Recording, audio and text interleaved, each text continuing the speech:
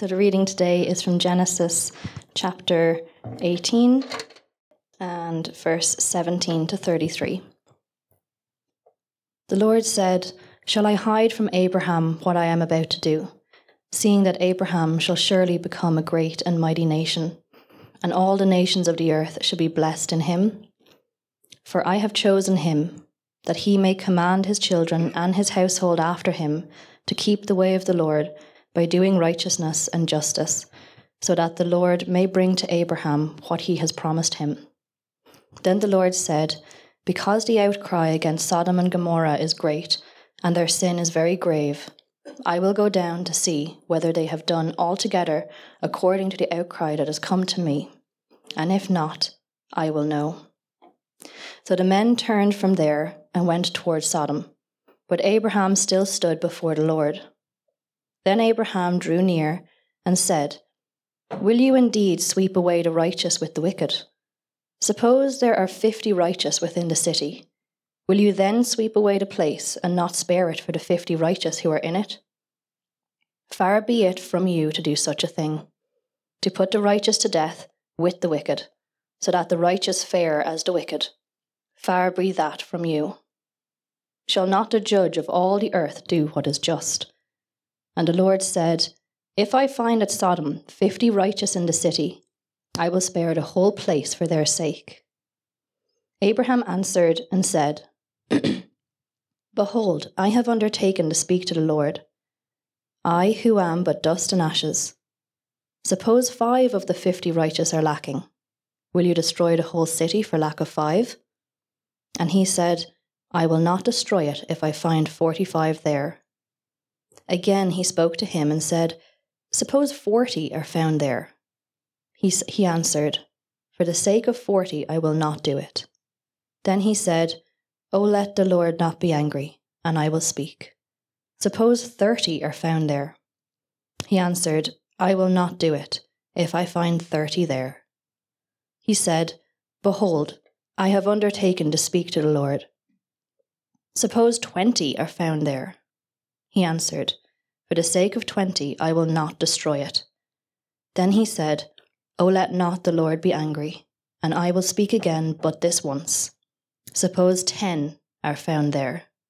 He answered, "For the sake of 10 I will not destroy it." And the Lord went his way when he had finished speaking to Abraham, and Abraham returned to his place. And so reads God's word. Let me add my welcome to Peter's, to Mark's, to anybody else who may have welcomed you here this morning.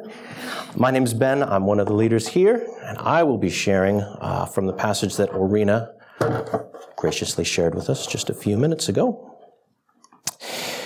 When we look at this passage on its surface, just on the very face of it, this is a guy talking to God. What do we call that? Prayer. Thank you. All right, very good. You're still with me. All right, 10 seconds in. And this is a special kind of prayer. It's a specific kind of prayer. It is intercessory prayer. It's Abraham interceding, right? He's standing between God and the people of Sodom. He's stepping in between, so this is an intercessory prayer. This is actually, I believe, the first place in Scripture that we see any example of an intercessory prayer. All right, so it's an important one. It's one for us to take notice of and learn something from here. But maybe you're like me. I can think of various times as I've grown up in the faith, and I've been a Christian a long time, but I've questioned, what is the purpose of prayer? What is the purpose of asking God for things? Because when you really think about it, the discussion, right, between God and me. On one side, you've got the Lord of all creation, the guy who made it all, the guy who set it all in motion, the guy who has all the wisdom, all the plan, has everything sorted out, worked out, figured out, eternal plan, works all things together for the good of those who loved him and are called according to his purposes. And on the other side of the equation, me. Right? I mean, I like to think of myself as a pretty smart guy. I like to think of myself as, having some idea. But, you put me up next to God, and it's not a very fair comparison, not a very even comparison. Obviously, if I think that something should be one way and God thinks it should be another way, which one of us is wrong? It's not God. I'll tell you that much. And really, we could take a look at this passage here, and we could say, here is Abraham interceding for Sodom. And I don't want to give away too many spoilers. Don't want to steal Mark's thunder for next week. But, next week, sorry? No pun intended. Thank you. Like that. That's great. No. Spoiler alert for next week. God does wind up destroying the city of Sodom. So it would be very easy, just even without our own experience and without our own thoughts, to look at this passage and say, here is Abraham interceding for a city, that they might not be destroyed. And at the end of the day, God destroys them anyway. So, could we look at this and say, what's the point of intercessory prayer? Why should we intercede? Why should we come to the Lord? I always did it, because we're commanded to, but I never quite understood it. But as you may have guessed, by the way I'm building all of this up here, there is a point to intercessory prayer. And it's maybe not the point that we thought it would be. But I'm going to dig through this, and we can see what we can find out about that. So before we get into all of that, I want to give us a little bit of context, because I think it's important that we see where we've come from. Last week's passage, right? God came down and he visited Abraham, and he gave him great news. He said, this son that I've promised you, this promise that I made to you, and it's like 25 years later, a quarter century later, God says that is happening now. Now is the time, right? I come back next time, this time next year, that son is going to be born. And that's great news. So Abraham's got to be feeling pretty good about that, but at the same time, God calls out and also says, hey, I want to tell you about something that's going on. This city of Sodom here, they're quite bad. I'm going to check it out and see if I need to intervene here, if I need to do some stuff here to take care of them. Now, if we look back in the Abraham narrative here over the course of the last few chapters, starting with chapter 12, we've already seen something about Sodom. And generally speaking, the stuff about Sodom is not good stuff. We see in chapter 13, it says, now the men of Sodom were wicked, great sinners against the Lord. We see in chapter 14 that Abraham refuses reward from the king of Sodom. He says, I don't want you to be able to say that you enriched Abraham, right? I'm keeping that boundary in place there. All right. So God brings Sodom up before Abraham here. He brings them into the discussion. He didn't have to do this, right? He chose to. We can even see a little bit of God's perhaps internal monologue where it says here, shall I hide from Abraham what I'm about to do? And he decides to bring Abraham into it. And that's our first point. Our first point here is that it is God. God is the one who invites into intercessory prayer. All right, we see this here in the passage. Before I look at the passage, I do want to make a disclaimer, though. God doesn't invite us into interceding for others so that we can change his mind, right? God's not set up with a folding table at a college campus saying, I'm going to destroy Sodom. Change my mind. That's not what's going on here, all right? God has a purpose. God has a plan. God has things set in motion to achieve his purposes. But what we know about God is that he is kind, he is merciful, and he uses prayer for the good of his people. So we're going to talk more about that in a minute here, but God may, in his goodness and kindness towards us, delay what he's going to do.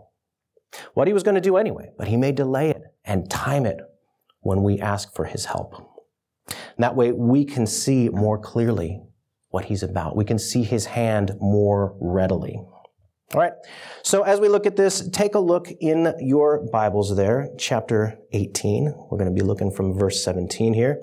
And we can see that Abraham isn't the one to initiate the conversation. God didn't have to let Abraham into the discussion about Sodom in any way. But he says here, I'm going to bring Abraham into this. I'm going to invite him into this. God makes a statement about what he's going to do, but it's kind of a loaded statement, right? Earlier this week, or last week, I guess it was, I said to Doreen at the beginning of the day, I said, I think I'm going to go and buy that guitar that I've been saving up for. Now, that wasn't me just making a statement. That wasn't me just saying, yep, this is what happened. This was me, kind of feeling out, gauging out how's she gonna respond to this, as husbands do. But, it seems that God is doing the same thing here. He has dropped this information on Abraham, and he's inviting a response. You can see that when we skip over into verse 22, it says, the men turned from there and went towards Sodom, but Abraham still stood before the Lord. So God says, okay, angels, we know they're angels from the next chapter there. Angels, you go ahead and head towards Sodom. I'm going to stay here and talk this through with Abraham. So there's an implied invitation for Abraham to have some conversation about this. Abraham seems to understand this too. You look at the way that he responds to God, right? You look at verse 27 and it says, behold, I have undertaken to speak with the Lord, I who am but dust and ashes. Multiple times he says, let not the Lord be angry. All right, so he's understanding that he's in this position because God has brought him into it. And he's not placing himself in the position of God, but he's understanding that he's in a humble place. And at the end of the conversation, right, we see in verse 33, it says, the Lord went his way when he'd finished speaking to Abraham, and Abraham returned to his place. So there's a sense here that Abraham has had his time with the Lord. He's brought his concerns to the Lord. He's had his conversation with the Lord. And at the end of the day, he's leaving it with the Lord because the Lord invited him into it, but he's not pulled him into to replace God in this. Even the way that all of the events kind of unfold here, we don't want to look at the events of this chapter and say this is how God always works. Where it says God is going to come down and have a look and see what's going on with Sodom. Obviously, we know God is all-seeing, all-knowing. He not only knows what's going on in Sodom, he knows the name of every person living in that city. He knows the thoughts in their heads. He knows the intentions of their hearts. Knows all the hairs on their head. He knows all of this stuff. He doesn't need to come down physically and see it for himself because he already knows. But there's a sense here that he's playing this out, that he's doing this in a way that Abraham can see, right? And by extension, so that we can see. This is, he's letting us see this is not just an arbitrary decision. This is something that he's taking care with. It's not like God just had a slow day up in heaven. He's like, I think I'll stretch my legs, go see my boy Abraham, and then go walk over to Sodom and see what's going on over there. No. He's playing this out because he's inviting Abraham into the discussion. It's kind of like when I took my Irish driving test. Anybody take their Irish driving test here? Put up your hands. Oh yeah, one person. Great job, guys. Hey, nice. I knew that there was a lot of stuff that I needed to make sure that the tester could see that I was doing. And so I narrated as I was driving through. She was like, okay, make a left at the signal up here. And I said, okay, so I'm slowing down here, checking my mirror, putting on my signal, kind of talking it through. Believe it or not, when I'm driving normally, I don't narrate it. But I did that for her benefit, so she would have some awareness. And in case she was looking the other way when I looked in my mirror, she'd be able to know that I was doing it right. And I think that's the same idea that God has here. He's bringing Abraham in. He's walking this out. Even the idea that there's two angels going along with him. You get down a few hundred years after this and the law is given. There's a few places in the law where it says, nobody shall be put to death except on the testimony of two or more witnesses. You've got two angels who are going to be the witnesses, who are going to go and look and see what's going on in Sodom. You've got God standing in the role of judge who's going to take their testimony there. So all of this is more or less played out for Abraham's benefit and by extension for our benefit, so we can see something about God in this. Now, how does this help us? What does this tell us? Well, it's important for us to see that God is inviting us into prayer. When we find out about a situation that we want to pray about, we don't need to think, gosh, I really don't want to bother God with this. I really don't want to bring this to him. I haven't really got my thoughts worked out. I haven't really got my ideas sorted out with this. So let me wait on this. No, God is calling you to it. The question we have to ask is, what are the situations that God may be calling us to enter into prayer, enter into a discussion with him about? And sometimes those can be situations that we know we have no control in. That's an easy one, right? If we find out about somebody, with a bad diagnosis, we can pray for them because what else can we do, right? If we know about people in our lives, maybe friends, coworkers, loved ones who don't yet know Jesus. We can't change their hearts, right? We can't change their thinking, but the Lord can. So those are easy things for us to put before him. But really, I think what we're seeing here is that all of the circumstances of our lives are the right thing to be praying about, the things that God is inviting us to pray about. So I think we just need to pray. I think that's what this is telling us. God is inviting us to pray, so let's be people of prayer. All right, so we've seen God is inviting us into prayer. Second thing that we're going to see is prayer is about God and his character and his plans and his designs. Prayer is about God. It's not about us. We can see how Abraham approaches God, right? Look at verse 23 here. He says, "Will you indeed sweep away the righteous with the wicked?" You skip down from there to verse 25. He says, "Far be it from you to do such a thing, to put the righteous to death with the wicked, so that the righteous fare as the wicked. Far be that from you." He's working off of what he knows about God, and he says, you wouldn't do that. That's not how you are. That's not who you are. He says, "Shall not the judge of the earth do what is just?" So he's recognizing God's character. He's recognizing what he knows about God, and he's bringing that back to the Lord. Notice that he doesn't bring in his own thoughts. God, I was really thinking about Sodom the other day, and I had this other idea. Maybe this would be better. He doesn't bring in his own feelings. He doesn't appeal. God, I'm your guy, right? You picked me to be a blessing to all nations. So I've got some stuff that we can talk about with this. No, he doesn't bring himself in. He doesn't try to call in a favor with God. He doesn't try to strike a bargain. God, if you don't do this, you know what? I'll do this for you. Right? We do that sometimes, don't we? He also doesn't downplay Sodom's wickedness. He doesn't call for justice to be subverted. He doesn't say, they're not that bad.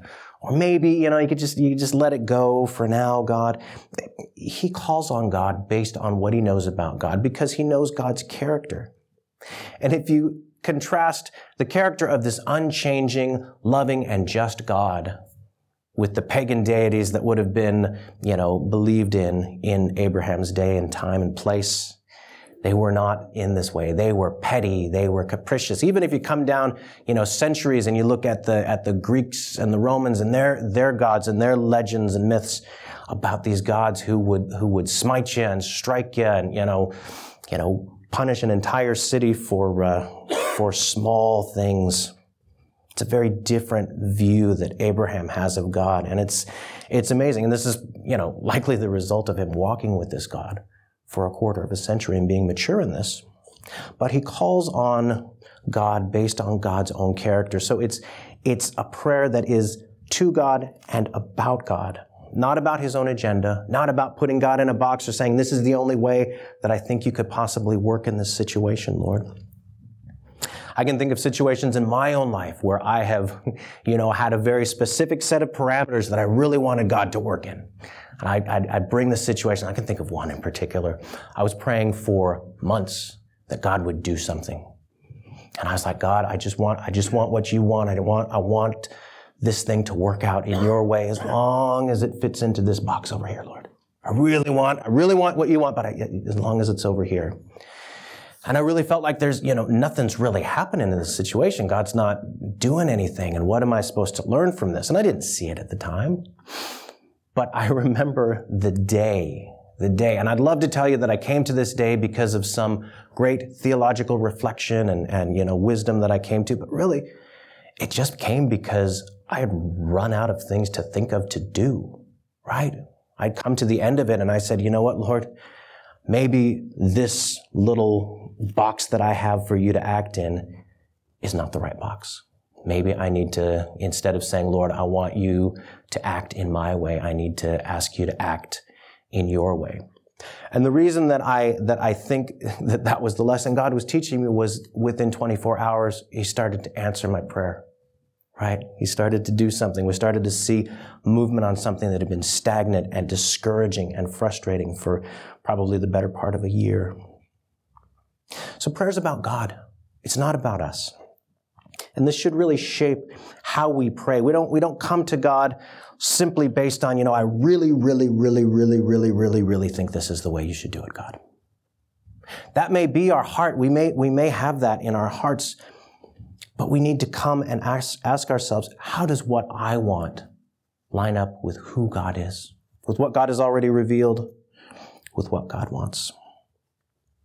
And we don't come to God with this kind of accusatory, you said you would do it this way, But to have that change in our focus and our purpose in how we pray, that takes it out of our own agenda and our own ideas, and it lets God do work within us, make changes in us. And so that's what we can see there from this idea that God is the one who prayer's about. And that takes us into our final point, guys. Final point here is that prayer isn't about us changing God. It's an old Christian adage, right? Prayer isn't about us changing God. It's about God changing us. It's one of the ways that God changes us. Like what I said up at the top there, sometimes God has his purposes, but his purposes are timed to match up with when we might pray about something. Why would he do that? Well, he does that to change our view of him, to help us to see him that little bit better, or to be encouraged by him when we need to be, right? When I was praying through that situation I was just talking about, and suddenly my prayers changed, and all of a sudden I could see something happening, I didn't just go, wow, that's a coincidence. I said, wow, God is there and he's doing something here. And that's amazing. So it was an encouragement to me. You look at what Abraham does here, and he asks 6 times, God, would you spare the city if there were 50 people righteous? And he brings that all the way down through 6 steps. Would you spare the city if there was, just 10 people righteous? And what does he find in that? He finds that God's compassion, God's kindness, probably more amazing than he could recognize in that moment. Question that I always asked myself was, how big is this city? Is this a city the size of Dublin? No, it's not the city the size of Dublin. Seems that it's probably a city somewhere 100 to 200 people, right? And that matches up with some of the other context that we have in here. 100 to 200 people, that's not a very big city. So Abraham starts off saying, you know what, God, if there's 200 people in this city and 50 of them are righteous, right? If out of every 4 people in this city, 1 of them is righteous, would you spare the city? God says, yes. Yes, I would. And he gets all the way down to, if there were out of every 20 people in this city, 19 of them are violently opposed to your reign. 19 of them want nothing to do with you. 19 of them are acting wickedly, but 1 of them is righteous. Would you spare the city? And what does God say? Does God say, nope, that's too much. Got to have the math here. No, God says, for the sake of those 10 people in this city of 100 to 200 people, I would spare the city. Abraham never comes to a point where God says, nope, that's too much for my grace. That's too much for my compassion. And what he finds out not only is, God, this compassionate and gracious, loving God, but also that the city of Sodom, there's nobody who's righteous, nobody who's following God there. So how is Abraham changed in this? Well, he's got a better picture of God's mercy. And really, if we think about it, if prayer is one of the ways that God changes us, that he grows us, that he gives us a better picture of who he is, that he brings us closer to the image of Jesus, all of the things that we're talking about here, doesn't that tell us that we should be praying? We should be praying more. We should be opening ourselves up to that process more. I remember reading about a pastor, I think he was from like the 19th century, and he said, every morning I get up and I pray for an hour. I was like, oh, that's pretty cool. And he says, unless it's a really busy day. Okay, all right, here we go. And then he says, and then I pray for 2 hours because I know I'm going to need it, right? I know that I'm going to need God's help in that really, really busy day. So prayer is one way that God grows, shapes, and changes us. So I think the takeaway for us there is, let's not just make our prayers, a data dump on God. Okay, God, I've got this, and this. Can you help me with this? Can you show me this? Can you work with this? Can you do this? Not that we're just having a big laundry list of prayers and demands for the Lord, but that we are seeking Him in prayer. We are approaching Him so that He might have His say in us, that He might do His work in us. Let's seek God as we pray and see how He grows us.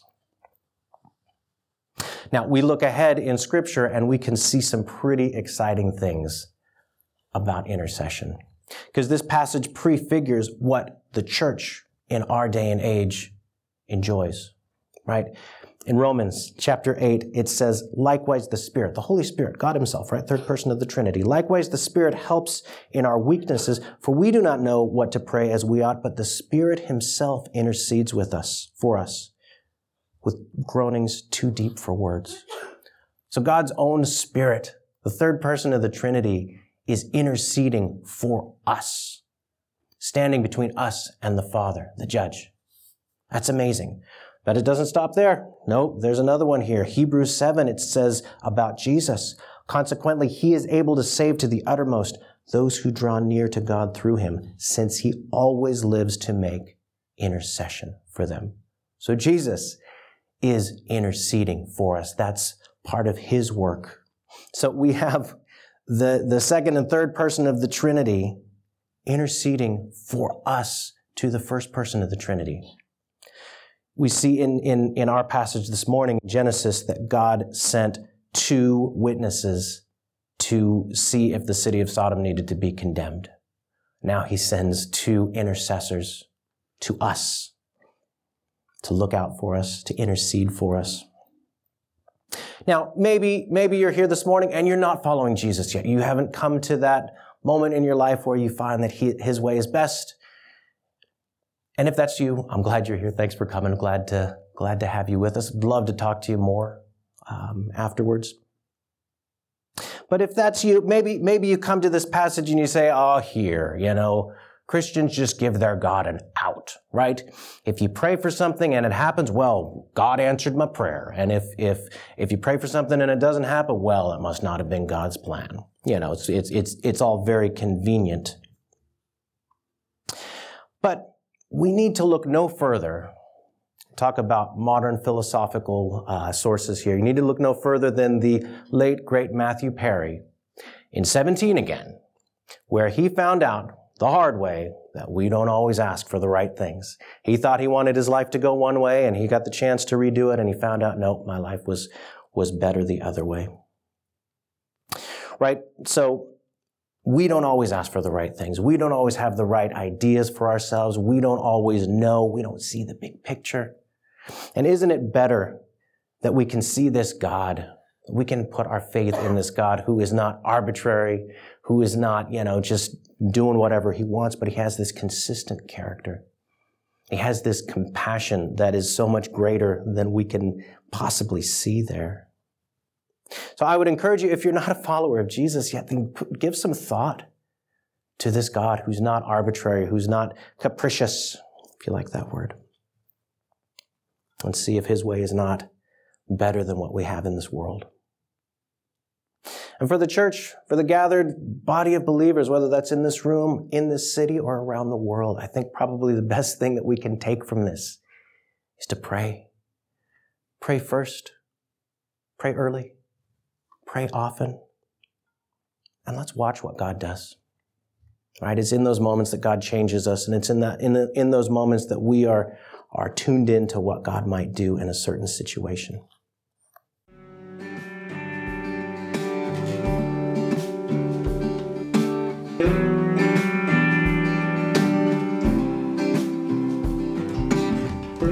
Thank you for listening to this week's sermon. If you found this helpful or want to know more about City Church Dublin, please visit our website found in the link below.